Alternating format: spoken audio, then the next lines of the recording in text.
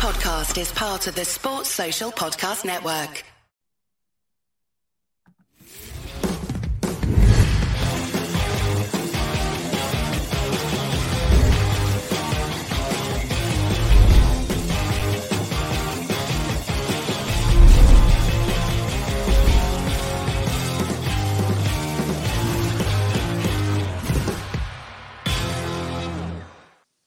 How's it going, people? Welcome back to the channel and welcome back to the Forever Arsenal podcast. We're all back in the building. It's a Sunday night, the day after, or the night after, an Arsenal win. 4-0 against Bournemouth. And me, Jordan, Lee and James are back to discuss it yet again and give a little preview for the Lons away fixture as well, our second Champions League tie in the group stages. But yeah, 4-0, convincing win. Probably the most convincing win of the season, especially in the Premier League for sure.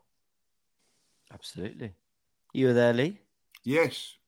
Fantastic. Do you know what I'm going to say? If you've never been to Bournemouth before... Did you start the Kai Havertz chant? No. I don't really someone had to explain it. You know what I mean? I had a few beers, I must admit, but someone had to explain it. It's not that good. It's not that good. Well, I think it's disrespectful, isn't it?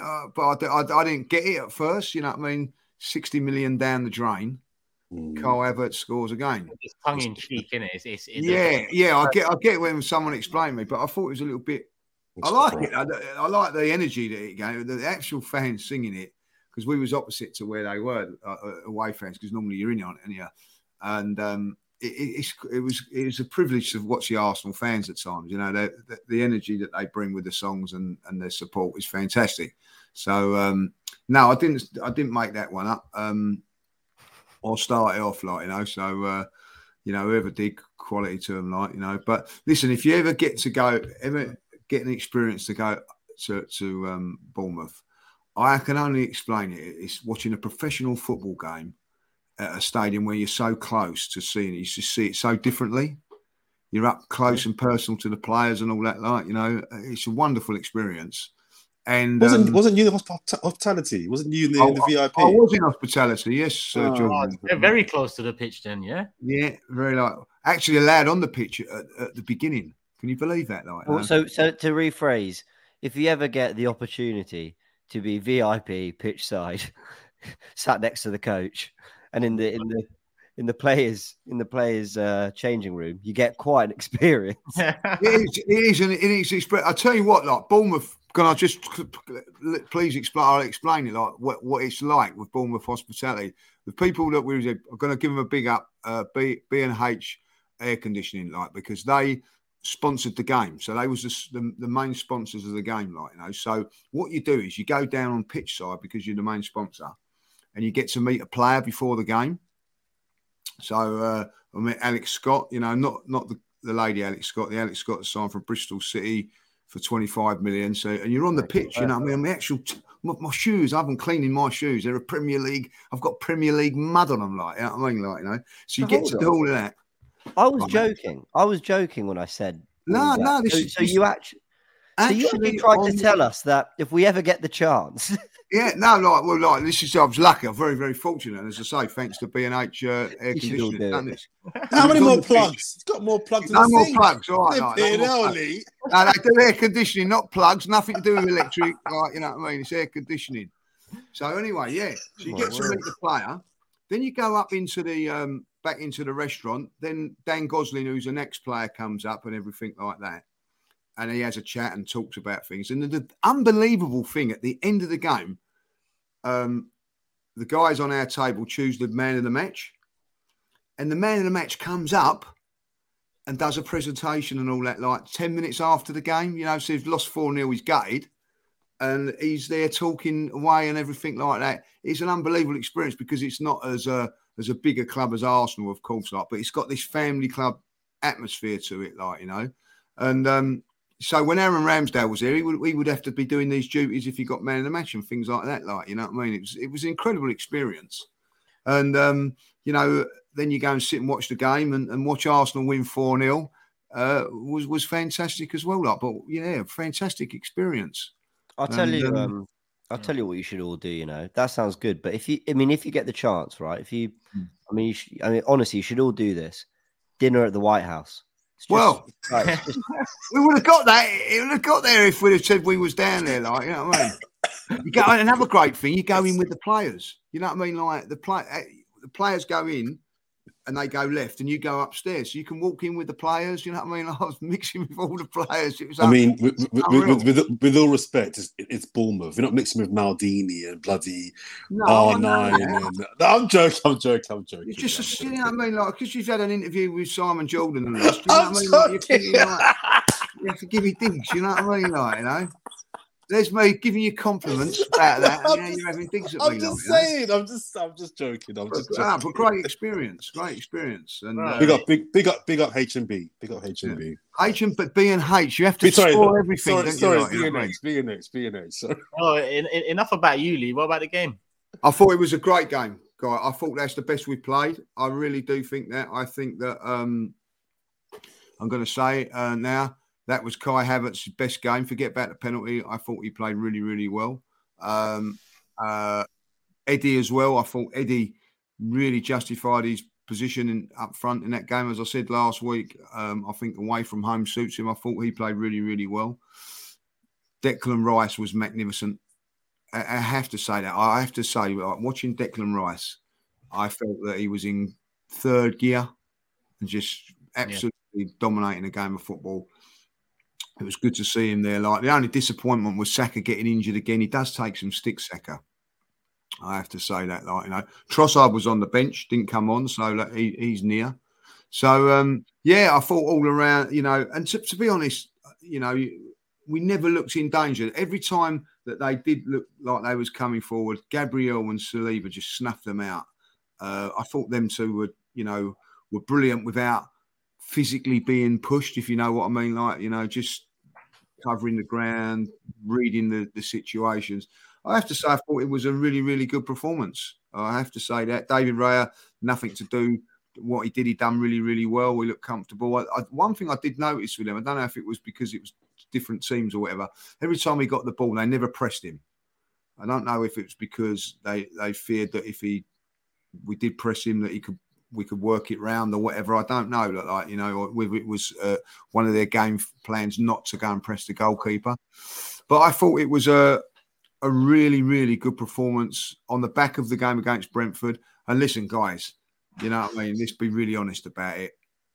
When I got the news from Wolverhampton, what had happened, like, you know, that is an extra bonus for that game, because I never thought that we'd be going into next week's game 1 point behind them. So really, apart from what the joke at White Hart Lane, or the Tottenham Stadium as they call it now, like, you know, it would have been the perfect weekend for us, really, wouldn't it?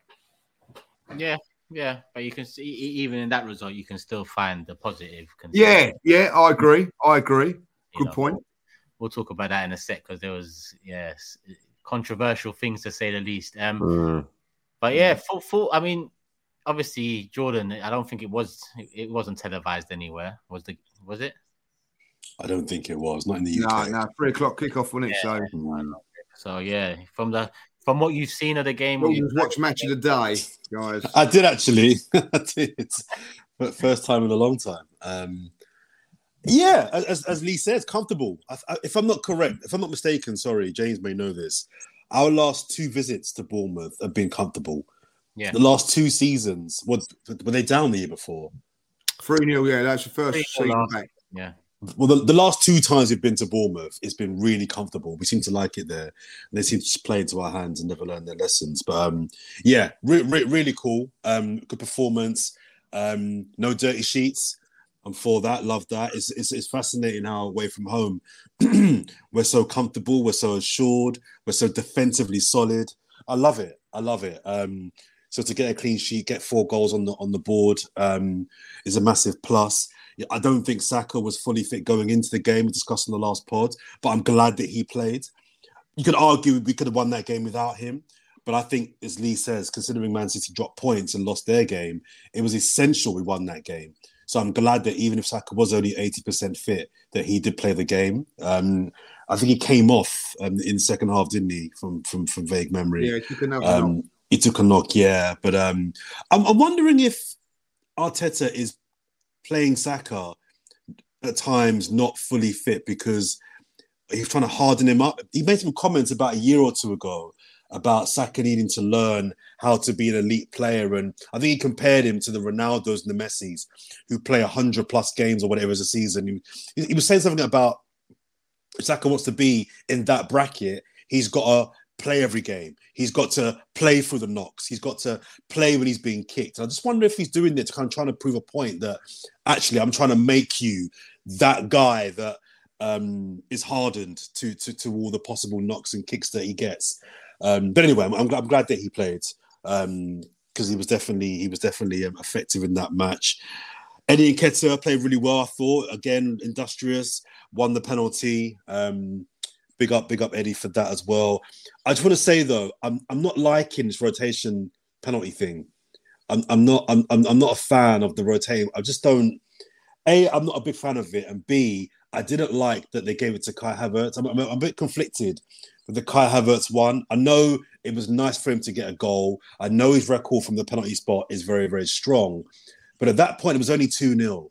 And I think to Turkish's rant last week about being ruthless and being a club that doesn't put, pussyfoot around and isn't kind, I just think to myself, at 2-0 away from home, we were in full control.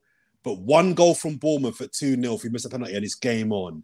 And I just would have preferred to score the third. We scored the penalty in the end, no problem. But I just think in that scenario, let Saka take it, score the third, and then you can fanny around. Then give Kai Havertz penalty. Then do you know what I mean? Win the game first, secure the 3 points, and then be nice. I would normally agree, Jordan. Sorry to cut you. I would normally agree. Only the reason I had no problem with this is because Havertz is actually a very good penalty taker. He is.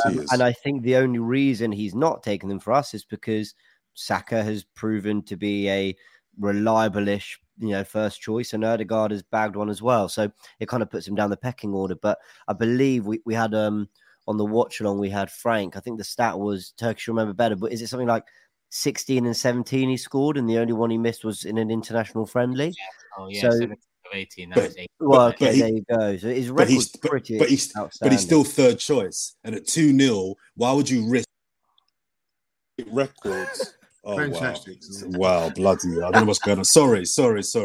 No, the internet's doing us all. Mine's been doing things anyway.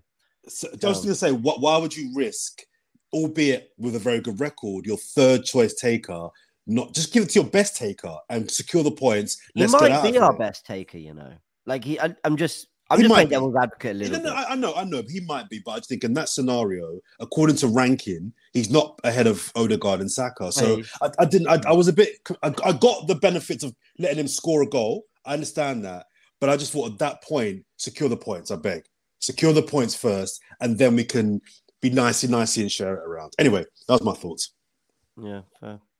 James, we watched it together, but yeah, you said Havertz. Maybe more tongue-in-cheek when the penalty was given, and yeah, eventually he took it. But how do you feel about? Listen, you know what? I'll give my opinion first, because in that rant you talked about, Jordan, I think I mentioned a lot of performative actions that I've seen, in recent Arsenal history, and I do feel there's a bit of that in this, albeit I understand that it can be a confidence boost, and I do hope it's a confidence boost. But I just worry that with Havertz, it hasn't been a case of he's in the right places and he's been unlucky and he's been on the end of things and the keepers have made great saves or he's hit the cross. I don't know if a goal can turn around the form that we've seen. So, but that's another story. Post game, obviously a lot's been made about the Havertz thing, and it's been glorified and it's been focused on a lot. And I think even Havertz in his celebration, there was a bit of a. Even with the fist pump, it wasn't really like he really went for it. It was. Like I agree. It was a reserved celebration where maybe even he knew, I'm getting this because I'm glad. It's like glad his celebration. I'm glad his celebration was quite awkward and muted and whatever, because there was a real kind of self-awareness about the celebration. Maybe I'm reading too much into it. You're right. I like that. I would have been the first to flip if he went, knee slide and, put his arms out and pointed at his shirt. I would have been, listen, this guy's lost the plot. So I will say though, surely that is a big confidence, but surely that's a big confidence booster because one, you got the players backing you, the manager's obviously backing you, and also the fans. I thought the fans were fantastic towards him. Like, you know what I mean? Like, they've not turned on him. They've really backed him and all that. Like, so he's got everything in his favour.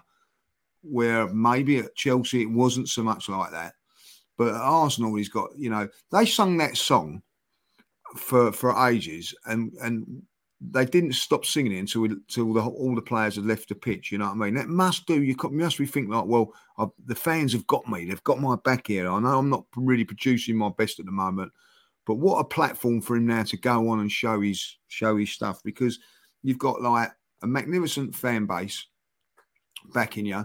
The manager's backing you, no two ways about it.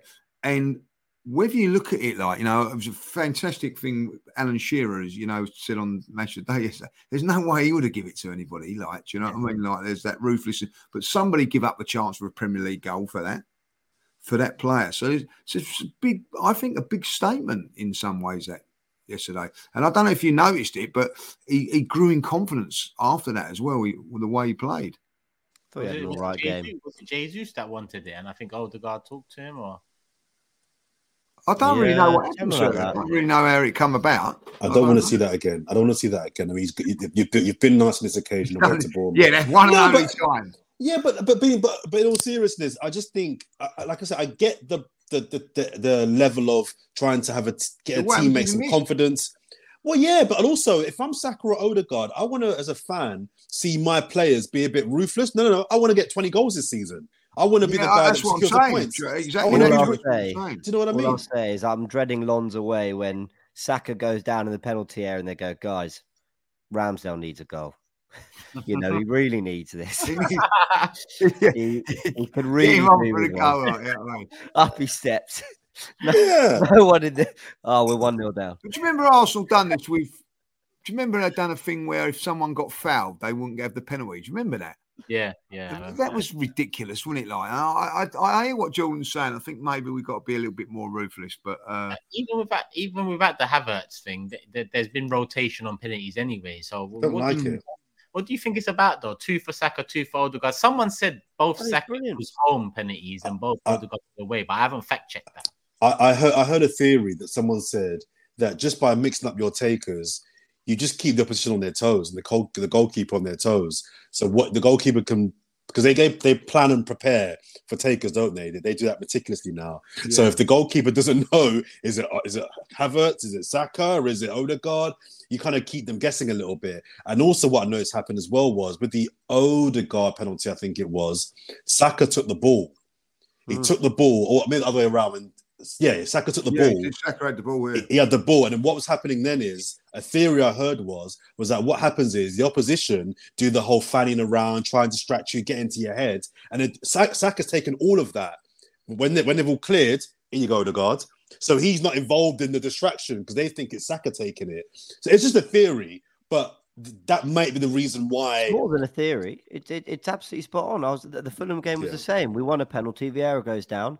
Odegaard's holding the ball. He's just bagged one against Palace 6 days earlier. He's looking like he's going to take it. Overcomes Saka and buries it. And I personally love it because why should one person be solely responsible? Because you say, well, you should give it to your best taker. How do you know who your best taker is? Unless you put them down and you say, here, hit 1,000 penalties each, and let's see who gets the most. Then you might gain some sort of idea for who's slightly more. I reckon they do that in training. They must do that in training. They must have. I just think the margins will be. These are professional footballers, are all immense at striking a dead ball, and the margins will be so small between Odegaard, Saka, Havertz, Jesus, whoever. And I honestly think they'll just be mixing it up because of everything you just said, which is, if you're the goalkeeper, we face Man City, Ederson, he's got to do his penalty prep. He's not just reading everything for Bukayo Saka and then maybe a second. He's probably reading for 3-4 players now because, and that only confuses things. I've got no problem with it. I think it's quite clever. And also, if you're not having a great day, it can always go against you, can't it? Like, you know what I mean? If things are not quite there, like, they can turn it the other way. Someone's having a blinding game. On Kai Havertz anyway, who buried the penalty. Interesting on people's thoughts on his performance, because I keep saying that if he were a different player, I think we'd reflect differently on his performances. What I mean by that is he is getting stuck in defensively. He is working hard. Whatever he is doing that I'm struggling to see, like, I don't think it's obvious. I think it's directly in my face. I am seeing Arsenal look far more difficult to break down. And we can say what we want, but Kai Havertz is in the very middle of the team that is looking quite hard to score against and create chances against and break down. And okay, it was Vieira in the North London derby, and there's been Vieira at Everton. So you put it down to structural, and I think Declan Rice is a big part. The centre backs being back together, Saliba and Gabriel, a big part of it. But you know, he's winning headers, he's winning duels. Iraola, I got atted on Twitter. I think you did too, Jordan. About basically a fan of the podcast was saying, you know, you should hear what the Bournemouth manager said about Arsenal defensively. And he listed our three midfielders and Havertz being one of them, saying they just win so many duels. Like they just dominate physically in midfield. That's why they're so hard to play against. And, you know, it sets a really good foundation. And we might not be as pretty, but if you're winning your battles in midfield and you're just basically allowing them nothing with every second ball is yours, hell, every first ball is yours, whatever, and then you sort of gain territory, it's very difficult for any team to do anything. I think there's something in that.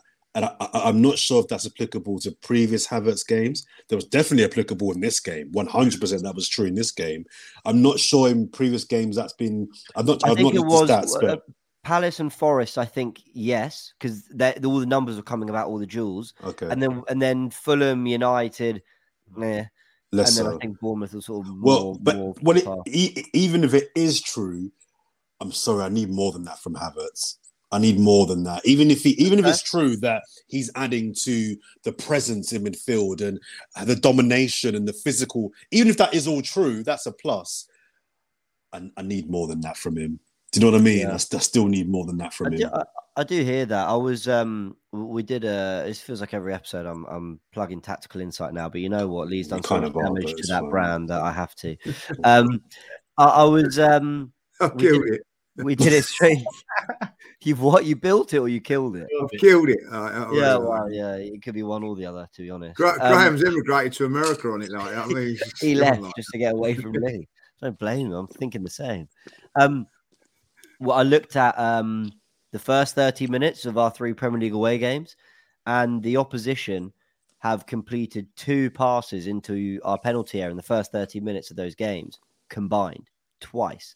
So imagine you're going away from home and the Bournemouth fans are up for it. The Everton fans are up for it. It's Arsenal. They're in town. Let's stick it on them. And then 30 minutes of the game go by and you go, we haven't got the ball in their area. Forget shots. Forget like asking a question. We're nowhere near their goal. And I think Arsenal away from home, for whatever reason, they do it so well away. Maybe at home there's a pressure to press and play and score goals or whatever. But away from home, there is something about our structure and our patience and our ability to retain possession and just play in the right areas that I think completely and utterly demoralizes teams. And I just think they just think, because, the first 5 minutes of that game, Bournemouth were all over us. They weren't creating other chances. We were in our half. We couldn't really get out. We were feeding our way into it, but we still gave them nothing. And they didn't get a single completed pass on a penalty area. I mean, that's really impressive. I'll be honest. I sat there and watched Havertz a lot more in this game. There was I'd say about 40% of that game I just focused on him. I just thought, I'm just going to, because the game was we was going well in it, and I just focused on him. He won a lot of tackles. He breaks up a lot of play, which people don't see. There are times when I think he could inject a little bit more pace at times. He just slows things down, but he keeps the ball. He keeps retention of the ball. I felt that was his best game.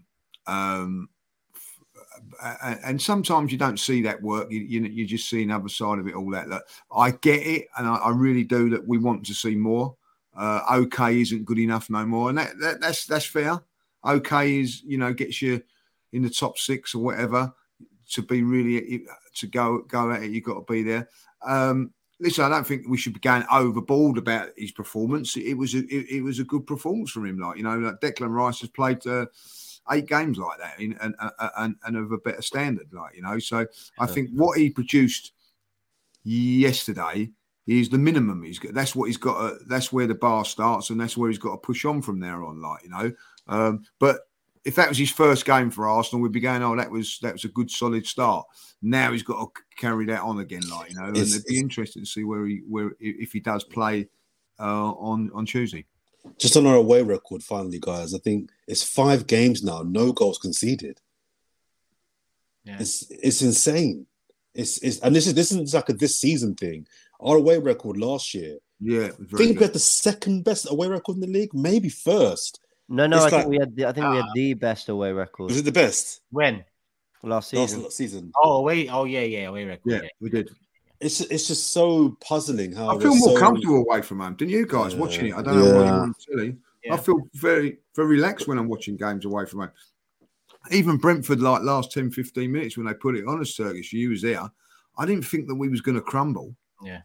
Palace away, even when we went down to men, you know what I mean? We rode that out really, really well. We definitely control a game a lot better away from home. Significantly, yeah, because at home, I don't know, Arteta called it emotional. I think it was prior to this game or after the game. He said we're more emotional at home. We've got to fix that fast because that was one of the things that let us down last season. Mm-hmm. We don't want the same, thing letting us down this season. But on Havertz, I think he had a average game. I think more than a 5-6 out of 10. I haven't seen that from him yet because I appreciate what he does off the ball, but like Jordan says, I need to see more because essentially he was brought in to be another Odegaard as well. He, as much as his physical presence is there and he's tall and he can win duels, he was brought in to assist Odegaard in that, final third, whether that's late runs into the box or, dictating play at times too.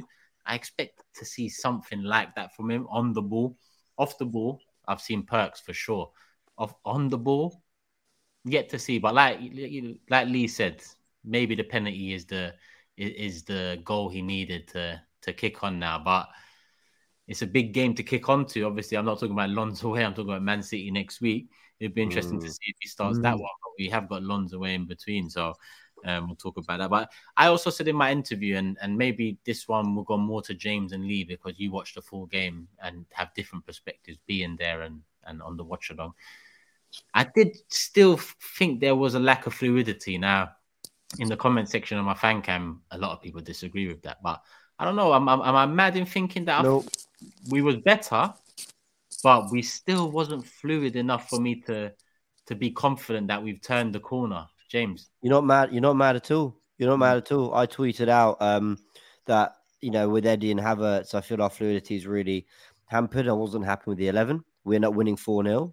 Therefore, Arteta clearly made me look stupid because he went and got that big win and that big performance, 4 goals, clean sheet. However, I agree with you. We still didn't look really fluid. Like we would score with every attack. Like we were just bamboozling them every time we got in and around their penalty area. However, and here's my flip, I'm making my peace a lot more with that.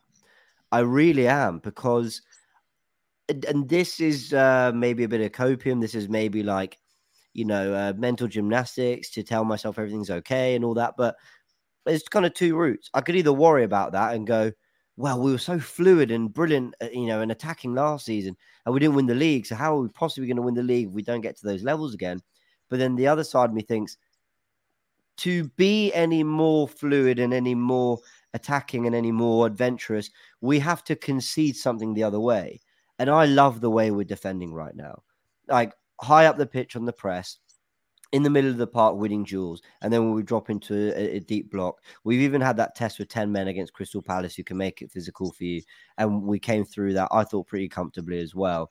And again, you look at all the goals we're conceding, largely errors, largely mistakes. And I don't mean, someone said the other day, in almost every goal there's a mistake somewhere. I agree with that, but we're talking very clear errors where someone has done something that 9 times out of 10 they wouldn't do, and it has led to a goal. And that's kind of been team's best route to goal. It's Nottingham Forest. When will we score? Actually, from your corner, when you actually do overcommit. It's never in play. It's never when Arsenal are in a decent shape, which is most of the game. And yeah, we've looked so good defensively that I'm coming to terms with us not being this relentless attacking outlet we were. So do you think it's by design then? and that's probably where I maybe do I disagree? I can't say I disagree because I understand it might be from design, but then he bought Havertz, who essentially was meant to be an upgrade on Xhaka and the attacking third. But maybe it wasn't. Maybe it wasn't. Maybe it wasn't Turkish. Maybe he bought in Havertz. He keeps talking about physicality, and we're just chatting about the dual element, the dual winning element that he brings. Maybe we've got it wrong. Maybe he brought Kai Havertz in to stiffen up that midfield to concede less goals. But then in the post game presser that Arteta was in, he said something like that goal is what he needed or something like that, which essentially means what we've seen from Havertz. He basically by dropping him in after game week 4, I think it was, and saying that goal is what he needs. That must mean Arteta's not seeing what he wanted to see from Havertz. Otherwise, he would have been praising more so than saying that's what he needed to turn it around. Well, I think it's a mentality shift more than it is a. Okay, how do I explain this? So, I think the players were going out there last season. Let's blow them away in the first 20 minutes. Let's scintillating stuff, all action. Give it to Saka, give it to Martinelli, run at them. I think this season there's been a mentality shift of the goals are going to come. Just my word, protect your goal first, and your goals will come. Trust me. Like, I think that is more, be patient. You don't have to win the game in the first 10, 15 minutes. And I say that because if you look at the stats of the Bournemouth game, that first 15, 20 minutes, we did close to nothing, but we were 1-0 up because we've got that magic to make something. Now, that might flip. We might have a game where a sterner defense doesn't allow us to just have that one, but maybe you tweak something tactically and it happens. I think there's a mentality shift. I see this team fight tooth and nail to defend. They used to be like pouring forwards to get in amongst the goals. I see them pouring back. Do you remember the watch long? There's a moment at 3-4 up Turkish where it looked like Bournemouth had a break, but you just saw this stream of Arsenal players getting back. I mean, it was incredible. And we've seen elements of that across the season. I think they're really, really determined to just stop getting beaten because if you have an off day like Fulham, like Tottenham, at least you come away with a point. At least you've increased your points tally. And I actually think across 38 games that might translate. I see where you're coming from there, but I think we, even last season there was games like Leeds away when we didn't look fluently and we just defended a little bit and got the result. Fulham at home, I remember, we had to rely on set piece to get us there, like when we targeted the near post all the time. It wasn't always as fluid as what people make it out. But we were talking about that yesterday, funny enough. We went to Bournemouth last year. It was a fantastic performance, wasn't it? We've done that again at Bournemouth this time. But there are games where you have to dig in and get results. And I remember going to Leeds and we didn't really play well that day. The fluency weren't there. Jesus was up front that day, by the way, and it just didn't quite happen. It was a mistake by a Leeds player that let in Saka and he finished really, really well.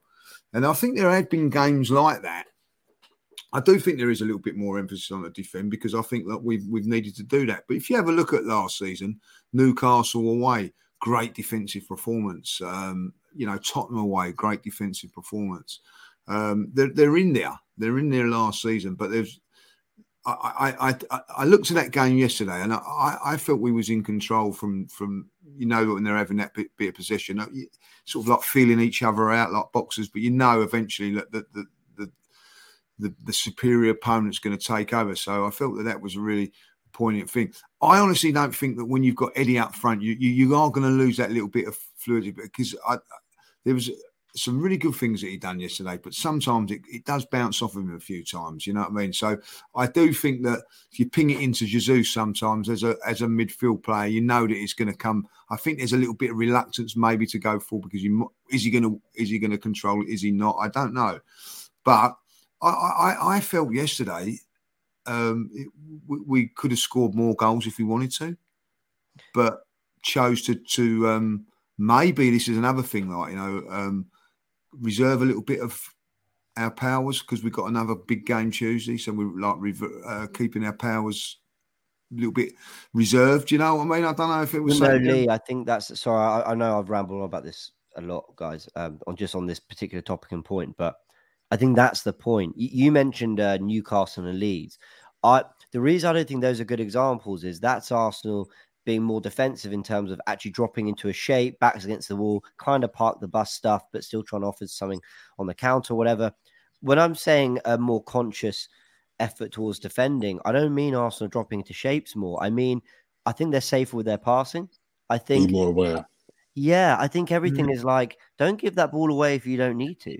Like, I think it's more, you know what, Zinchenko, you don't have to invert quite as much in this moment. Or Havertz, you don't have to bomb forward beyond the striker. Or the wingers, you don't have to run at the fullbacks every single time. I think there's a bigger focus on almost like more control of certain attacking movements and moments that mean that Arsenal are largely not giving the ball away, because the more you give a ball away from, attempting more risky stuff, the more you've then got to turn around and do the defensive stuff. I understand what you two are saying. I'm yet to agree, because again, if I think of Declan Rice as well as a purchase, essentially it's pretty much a given that he's coming to replace Partey, whether it's this season or whether it's in the long run. Partey is a controller type of midfielder. Declan Rice is more of a destroyer. So if you couple up what Declan Rice is with what Havertz is, I don't know if the whole idea was to get more control. And you know what?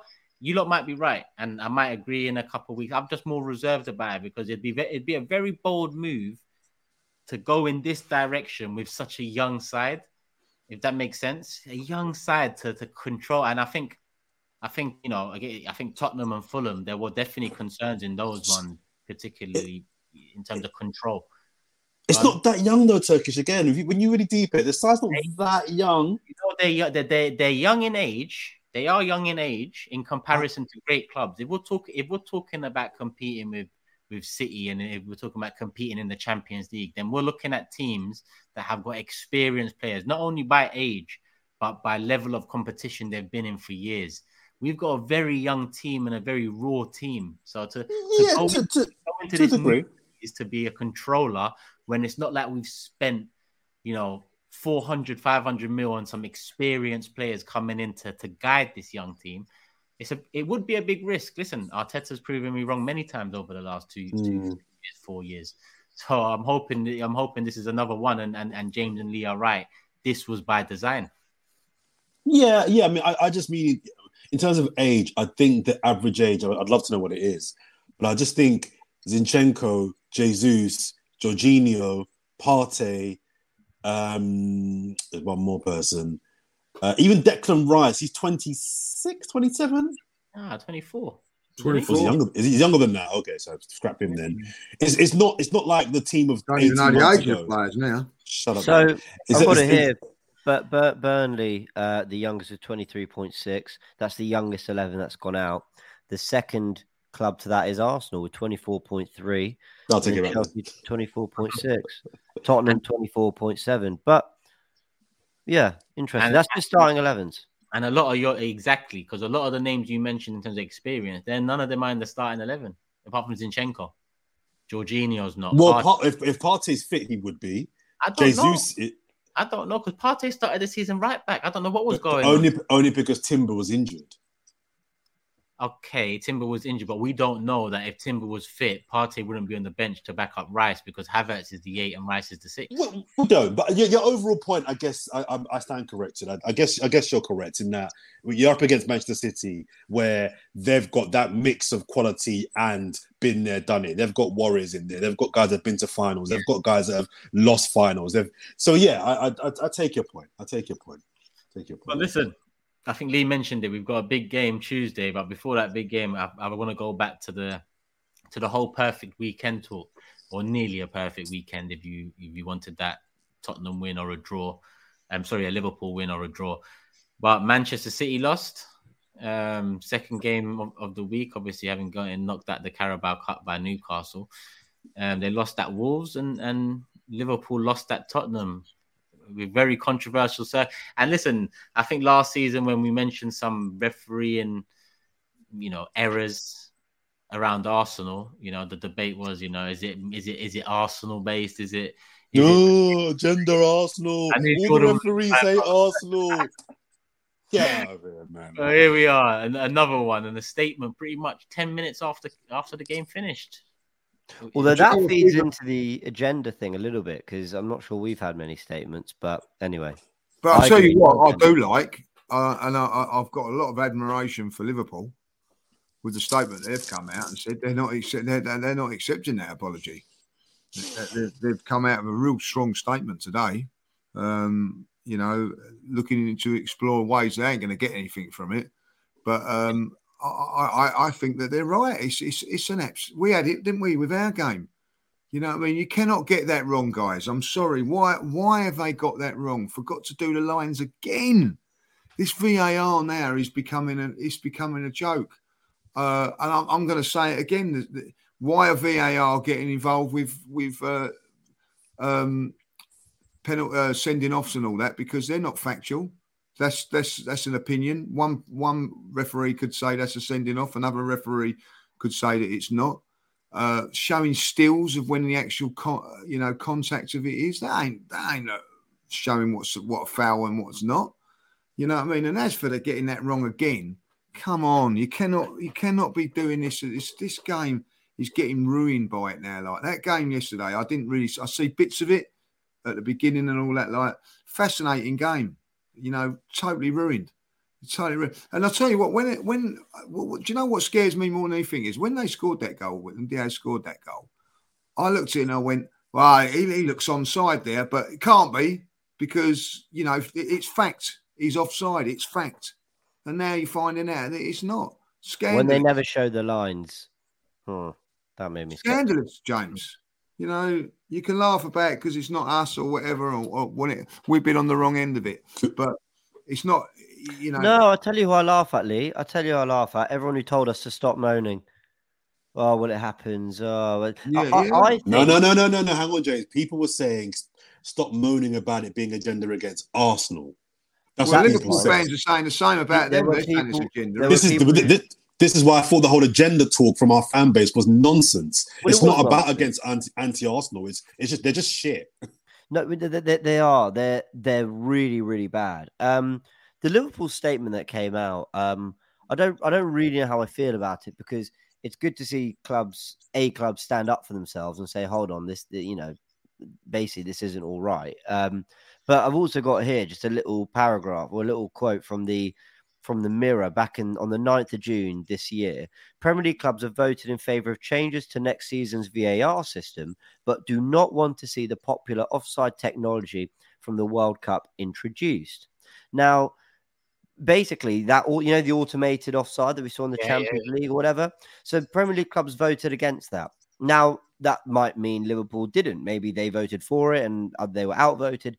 I don't know. But my point is, the standard of officiating is also somewhat supported by clubs who at the beginning of the season sign on to a load of rules and go, yeah, we're happy with that rule. Because as far as I'm aware, and you guys might know better than me, I think they're told these are the rule changes coming into place and they have to somewhat agree on them, I think. So I don't sympathize with everything. You know, I think clubs have played their part in some things, but largely it's not clubs' fault at all that the standard of officiating is an absolute disgrace. I agree with you, James, but you cannot keep saying, I'm sorry, and we're standing down this official and that official. There's somewhere along the line, enough is enough. You know what I mean? Yeah. It was only, how long ago was it? It's not even a year ago that we're sorry, we're getting rid of Lee Mason because he's forgot to do the lines. Somebody else has done it again, James. You know what I mean? He's back on advisory duties, apparently.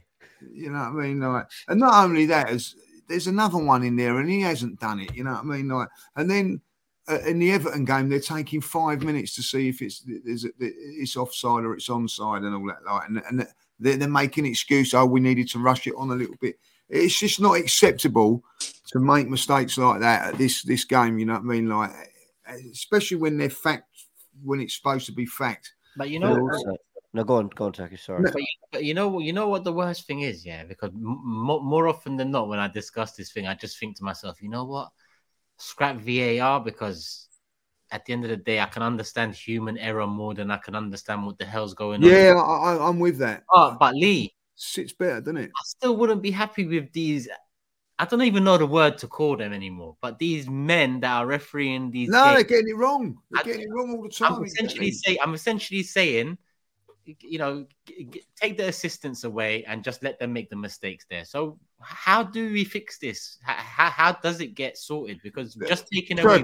Let's be really honest about it. If that was a normal game without VAR, the goal's disallowed because the linesman called it, right? Okay, and that's been going on for 30 odd years. Like the reason that was brought in was because of decisions like that being given as mistakes. I remember, Thierry Henry scored in the FA Cup final. Remember the handball, on the line, not given, not seen, and all that. If VAR was there, it would be seen. Listen, Arsenal Newcastle last season, if VAR weren't there, would have been 1-0 down to an handball. It was never an handball. You know what I mean? There's times when it's good and it's in there now, but when you've got it, use it properly. I'm not being horrible. I'll say it now.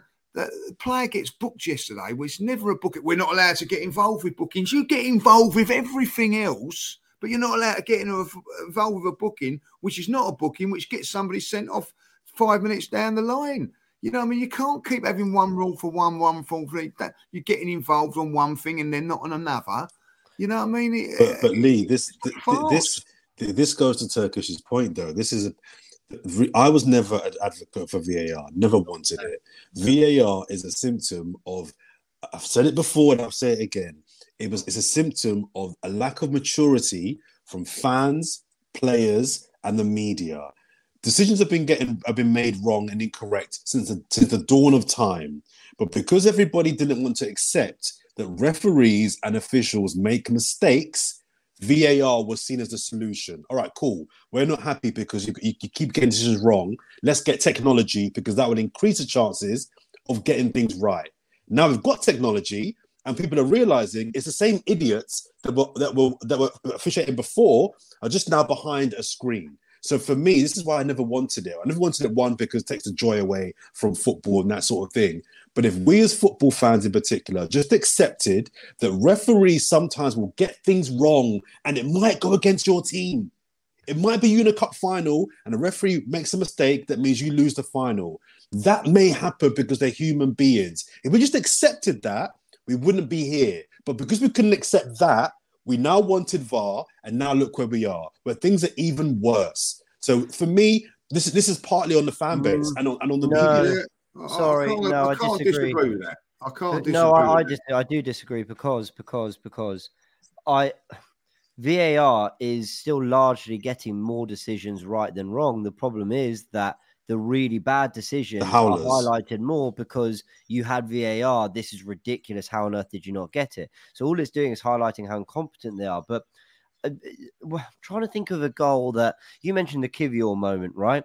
How frustrated would we be? This is the Newcastle one, the handball, I think, that eventually they overturn it because VAR intervenes. Yeah, that did us a solid, but it came to the right solution. So it's having its moments where it's having the right impact on games. The problem is these people have never played the game. So we can talk on VAR and the offside and all that. I mean, that was just like such a ridiculous error from, we said check complete because we thought you gave the goal. No, it's just like, it's like something out of Fawlty Towers. It's just like a comedy sketch, right? But then you get things like the Curtis Jones red card, where I'm sorry, but you just must have a bunch of people in a room who've never actually played football. It's a red.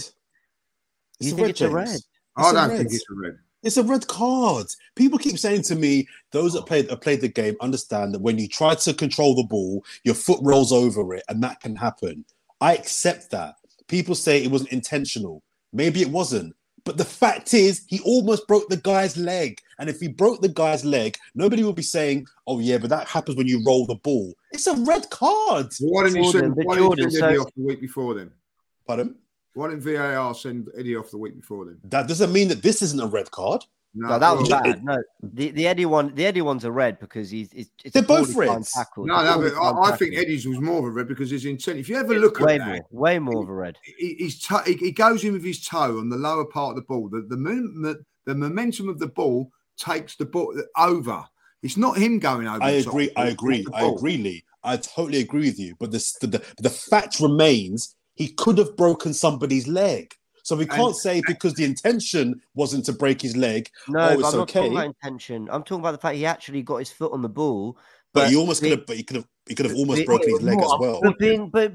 Jordan. Yeah, but if I strike a ball as hard as I can and someone runs in the way of it, I can also break their leg. The point is, I was having a shot. Like, so what? Every action that could break a leg. It's a physical game. It's football. Legs and boots are stuck into things. And in this situation, Kirsten, if it's a mistimed challenge and he's caught him late, I'm all for it. But it's not a mistimed challenge. He's actually got to the ball. The problem is the ball's slippery. He's got the top of it. He's trying to actually take control of it. He slipped over and then he's caught him. And I just think that is so harsh. Like, it does look nasty, but nasty things happen in football. It's unlucky sometimes. But it's also, James. It's also go on. Don't you prefer football from 30 years ago, though, or 25 years ago? Let's say. In what sense? Like, I always say it, and people call me a dinosaur now, but I much prefer football when it was mid 90s to mid 2000s. There was a bit more behind it, and part of why football changed so much is because things like this mean that players don't even want to go into a challenge because they might get. Yeah, I'm with you. So Turk, okay. So the reason why I disagree with that is because if the current football now makes footballers think, I might have to think twice about going for that ball or controlling the ball. If football now makes me think like that and it saves a leg break, I'm for it. Let me ask you: did Declan Rice deserve a red? Did Declan Rice deserve a red card against PSV the other night? Because he caught Luke De Jong on the follow through. He passed the ball, and then he caught him right high on the ankle. Luke De Jong rolls. He goes over. Is that a red card? No. I don't remember it. I vaguely remember it. I don't remember it enough to say. Fair enough. But my point is, he's caught him really badly. I get your point, but it's also possible to win the ball and foul the man. Just because he won the ball, just because he got to the ball first, that doesn't mean it's not a foul. That is true. It shouldn't be a foul if you've won the ball. No, because you can win the ball and still old school. Put someone into. But Jordan's touched on something. Chopper Harris over here. You know what I mean? No, Jordan, you touched on something interesting there. You know, like Xhaka got a red at Man City. He won the ball cleanly, but he went in 2-footed and he dived, and it was deemed reckless and dangerous and all that. So you are on something there. I also think there doesn't always have to be contact for there to be a foul. People might think I'm crazy, but if you win the ball and you have to hurdle over a massive challenge, you know, I agree. For me, that's a foul as well, even though there wasn't contact. But what I'm saying is, this is where the nuance and the understanding from referees who listen. It's an easy thing to say. Referees have never played the game. They probably have, all on a 11-a-side on a Sunday morning, whatever they have in somewhere. But what I'm saying is, I think there needs to be. Here's the first thing he got wrong. He sent over to the monitor, and what's the first thing he sees? A still. Exactly that, James. Exactly. Boot planted in the leg. Show him at full speed the moment, and then he can go. So do we know? He was right by it and give a yellow card. So do we know if he then saw the actual full action after the still? Because he would have. Yeah, but they showed. We don't know. We don't know, but. That's straight in your head, then, isn't it? Yeah, they're planting. The first thing they showed was the impact. It's wrong, Jordan. You've got to show it in real speed. I don't agree with all this slowing it up and all that. When you're in a game, you don't. It's not slow motion. It's the way it is. Like, you know what I mean? And the other thing is about that. What I go on about is like, you know, there we have. You've got James, who's a referee. You're a referee. One of you thinks it's a sending off. The other doesn't. And this is the problem you've got with VAR. Yeah.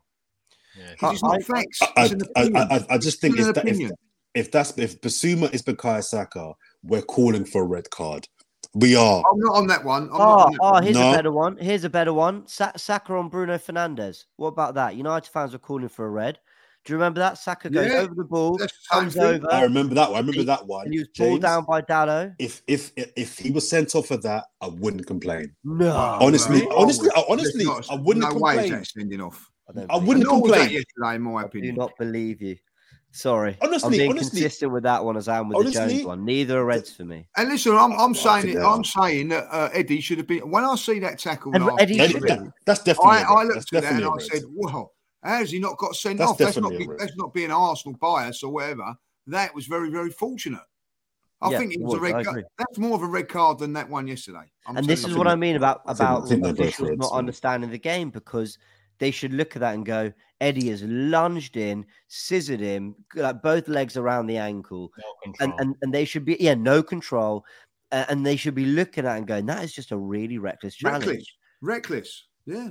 But anyway, we yeah. I think just kind of circle back, just in terms of officials. I think we all agree that the level of officiating is in the toilet. But for me, the reason why I just don't get involved and get emotional about bad decisions anymore is because, one, I don't think we know what the rules are anymore. We often give our opinion as opposed to what the rules say. But more concerning is this. I don't think they know the rules anymore. I don't think the referees know what the rules are anymore. So we're all just guessing and we're all just arguing. We're all up in arms, but no one actually knows what the rules are. So how can you have a game of football if no one in the stadium really knows what the rules are? They don't know what decision their colleagues made on the pitch. Yes, I don't get involved. Did you give it offside or on? Whose choice was it complete? Carry on. Whose choice was it to do to make it like this, though? They played a part in that. They wanted their assistants, and then the assistants come with drawing lines that involve millimeter decisions, and then they decide to change some rules because that whole, who was it? Eddie Nketiah offside, Martinelli goal. I find that this season it wasn't a deliberate action. So when it went to Nketiah, it meant it's offside. But did Gabriel mean for it to go to Eddie Nketiah? No, that wasn't a deliberate action either. So even the rules themselves, But I say again, I genuinely believe we've got to that point, Turkish, because we as fans, we as the media, football managers, football players have moaned and complained about everything for so long. The pressure then is on referees to scrutinize every little blade of grass, every little line. So I think we've played a role. I think we've played a role in where we are today. The officiating is awful. It's awful. It's on the floor. But I think we've got to this point generally because of our inability to accept they may get some things wrong and it may go against your club. I agree with that, but it cannot continue. This what's happened yesterday. And it cannot continue. This cannot continue to next week. Another apology, and in another week's time saying else. It cannot. The offside was criminal. The offside goal was criminal. I'm with you on that. The red card, I disagree with you. The goal was criminal. The red card is debatable. The red card's not a scandalous decision. I think they've got it wrong, and I don't think they understand the game. But I agree, the red card's not a scandal. You cannot be getting that wrong, James. But the offside's a shot. Yeah, you can't get it wrong. I'm not going to go into my whole pitch, but I've long said a challenge system fixes fixes so many problems, and everyone goes, "Load of rubbish! It's not tennis, mate." And I'm so convinced that so many of these issues don't happen if clubs are allowed to challenge decisions rather than VAR checking everything. Let clubs challenge the decisions they want, and then when they got it wrong, James, why couldn't they go back? Even if it's 2 minutes, 3 minutes onto the game, you know what I mean? Sorry, we're going back. It's a goal. They're all in at half time. Apparently, Klopp's turned around and said, "We know it was a mistake," and they're all letting it go. Why don't they just stop it? Just go. It's ridiculous. I think the thing with the challenge thing, James. I'm with you, but the fear is that it would be used for tactical purposes. No, and my answer to that has always been that when clubs challenge, the club captain should approach the referee or club captain or manager, approach the referee or the fourth official, and they explain to them exactly what they're challenging and what for. So you can't just go penalty. It's penalty, foul, number 5 on our number 8. Like in American, they do it in American football.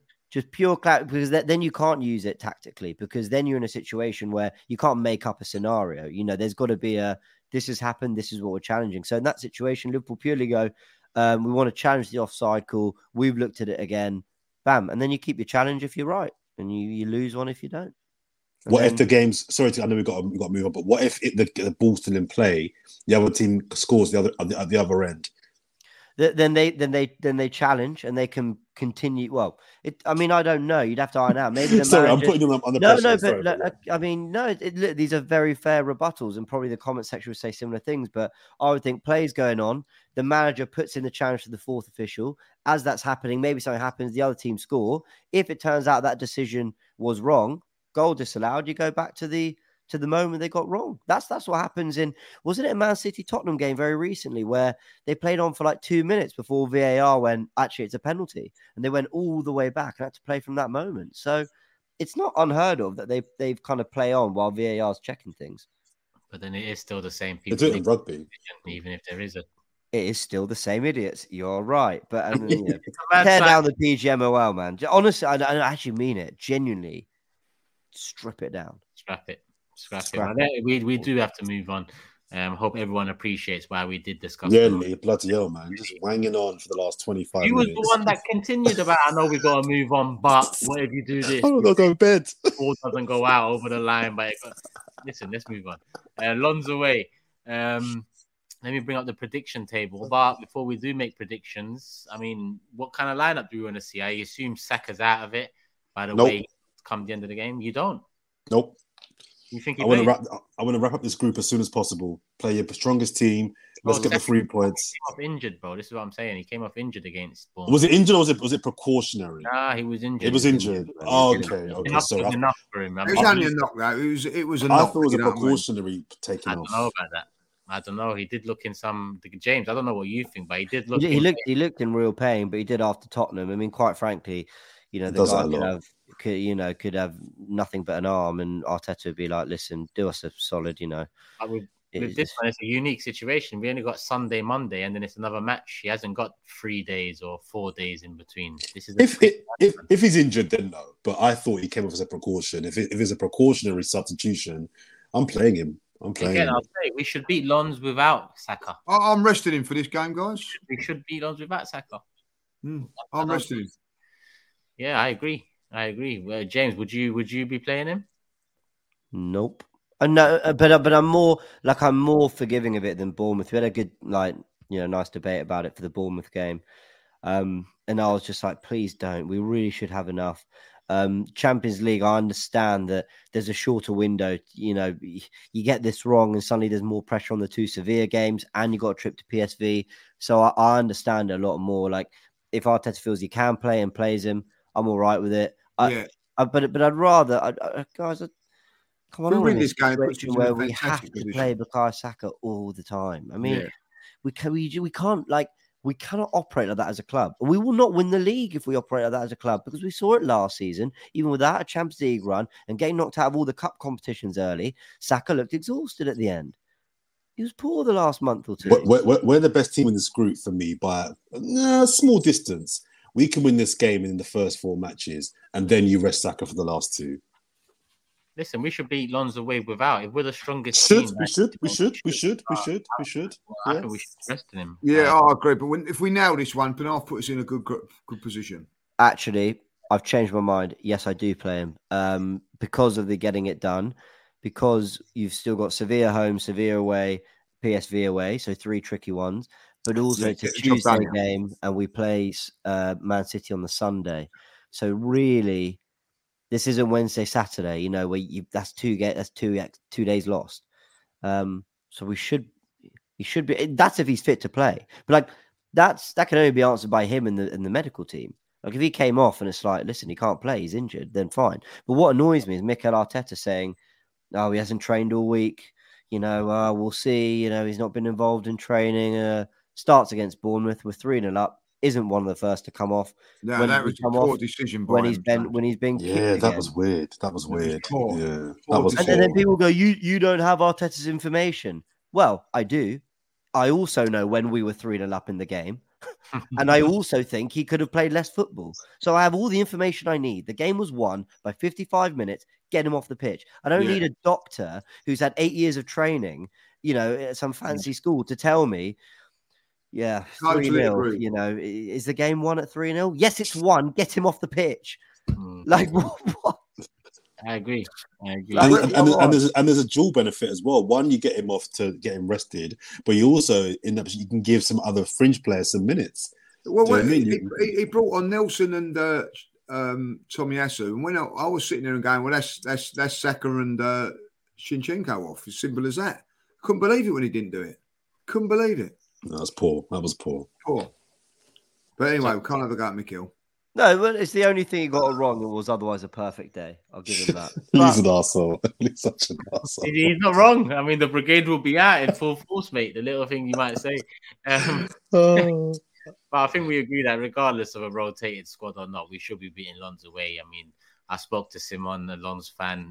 That box to box will come out later today, people. and they've lost their top goal scorer from last season. They've lost Seko Fofana. He went to Saudi Arabia, so and they haven't started this. I say they haven't started the season well. They lost they lost 4 out of their first 5.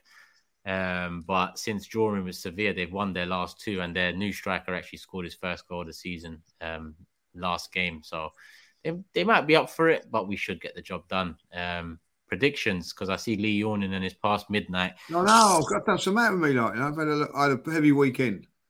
Yeah. Were you up early watching the Ryder Cup? All that corporate. No, do you know what? Disappointed. I haven't really been out and watched much of Ryder Cup because I've been away for the weekend in Bournemouth. But yeah, I was a little bit disappointed. But I had a late night Saturday, and I bet you did. I got up 8 o'clock in the morning thinking that it was a podcast. No way. You're lying. No, I didn't. I just wake up at 8 o'clock in the morning thinking of Turkish these days. Like, is he going to be there? Listen, don't think about me at 8 in the morning.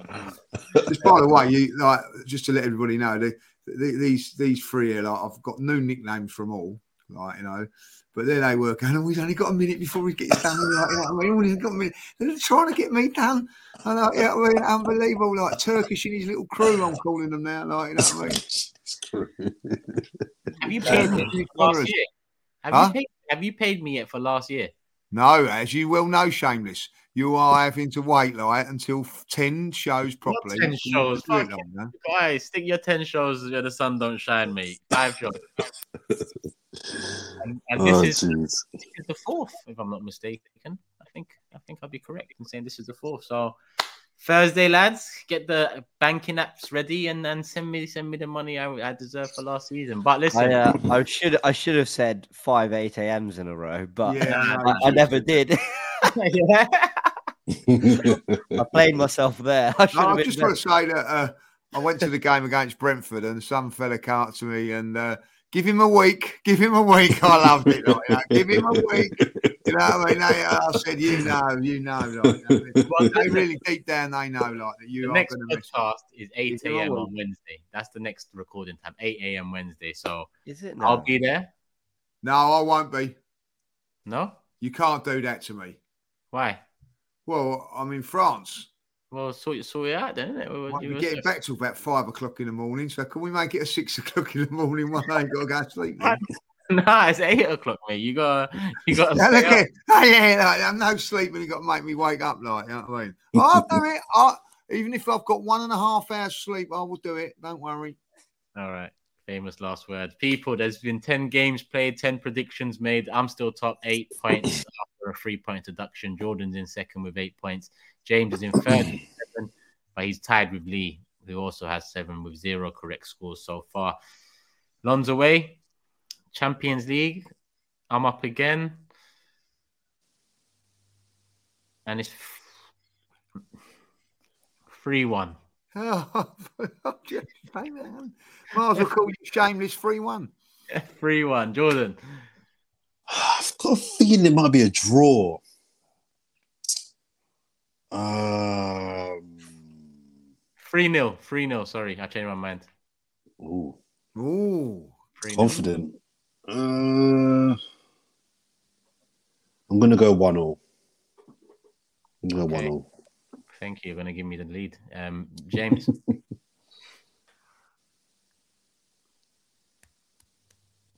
2-0. 2-0.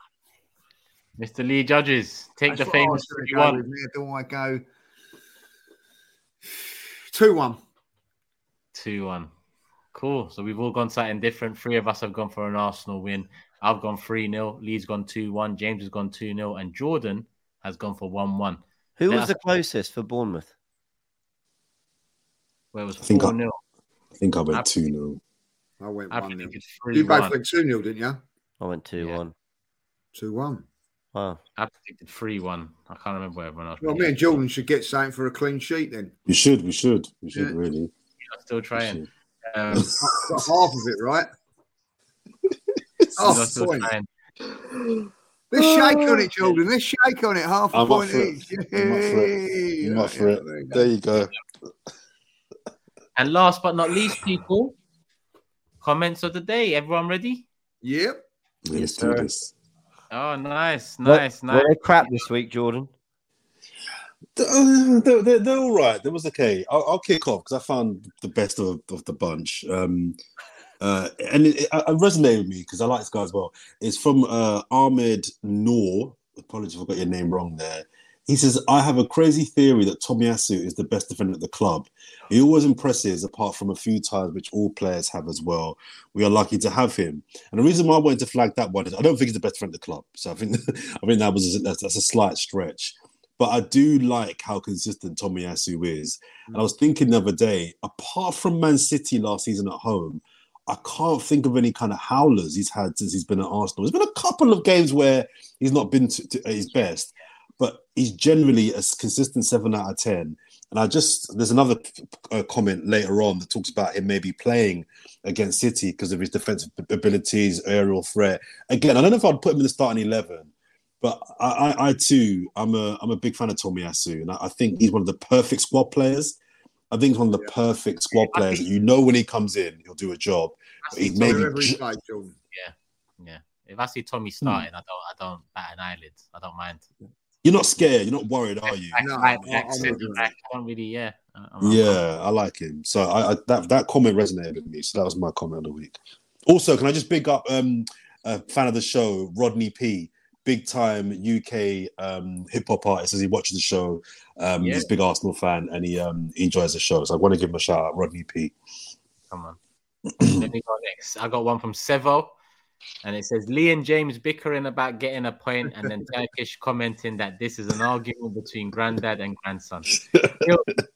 I'm dying. This is the best Arsenal show ever. Love from the Arctic. Lee, you're laughing. You read that one yourself, yeah? I had that one, but I've got myself a backup just in case. So, so I did see that one. I thought it was very good. Yeah, come on. Who's up next? Grandson or granddad? Jeez. I'll go then. Like, you know. Yeah, granddad. Elders first. It's football, not soccer. Lee putting in overtime hours for that Christmas dinner invite from the Ramsdale. I'm rooting for you, Lord Voldemort. Like, you know what I mean? There you go. Why not that one? I wouldn't be surprised. Mine was from High Tech J, who says, I'm just here to see Lee praise Arteta's tactical genius because the fine margins went totally in our favour this week. And I like it because it's very true of Arsenal, isn't it? Like the fine margins have been swaying kind of the way a game is viewed. Like take Fulham, for example, a lot of frustration after that game. You defend that one corner better than you did. Yeah. And that's a great turnaround. Tottenham, Jorginho doesn't make that mistake. As Sonny was saying, with all these injuries, we still found a way to beat Tottenham. I know there's more to that because you look at performance and what you deserve and all that. But it's just, if you don't win that game at Palace away, is it a great away performance or is it? It's a great point. Actually you didn't create enough chances, and I'm just. It's food for thought, is all. I thought it was just a comment that got me thinking a lot about. I think it's a great margins point of football. It's a great point, and you just think like the Man United game, even worse. You know what I mean? Like a millimetre, and that could have. Look at the ecstasy from that game and joy we had from that. But 5 minutes before that, I'm on my knees going, this is disastrous. You know what I mean? So, yeah, it's a very very good thing that really. It's just worth keeping. I think our analysis and thoughts are always very fair to the performance and all that. I just think I was actually including you, but being really honest, if we'd have lost to Wolves like City did, we'd be going mad. We'd be going absolutely mad. That is a great result, Not just it's a great week for Arsenal to get the Carabao Cup through comfortably, 4-0 win in the Premier League, comfortable, 2 clean sheets, where Man City have gone out of a competition that now gives us more hope of winning it. But also to lose in the Premier League, they've lost a game before us, even though, they've got a point more. But just the fact that they've been a little bruised this week. They rotated, as did Newcastle. They didn't have more than Newcastle's second string team either. Then they go back to full strength. They get strength against Wolves. They went out the cup for nothing because ultimately they weren't fresh enough to beat Wolves. Or the freshness didn't help and they still lost that game. That's a big week for Arsenal. Yeah, good week. It was a big week, great week. But we need a greater week and a bigger week this week coming up. Yeah, bigger week, man. Away, and then Man City Sunday, international break after that. We're 1 point behind them, and we won our first game in the Champions League. So we'll see if we can do bigger and better this week, people. Leave us your predictions below, comment section. Has the likes hit 1,000 yet? I haven't asked yet. Hopefully it has. If not, make sure you hit the like button, people, on the way out. Show some love to the video. Make sure you subscribe, put the notification bell on. And like I said, we'll be recording next Wednesday morning. It'll be out Wednesday at some point. So hopefully you enjoy. But make sure you show some love to this video and leave your comments for comments of the day on Wednesday. And we hope we get the win tomorrow night. And then it's the big one, Manchester City at the Emirates Sunday. People, love for the love. Sports Social Podcast Network.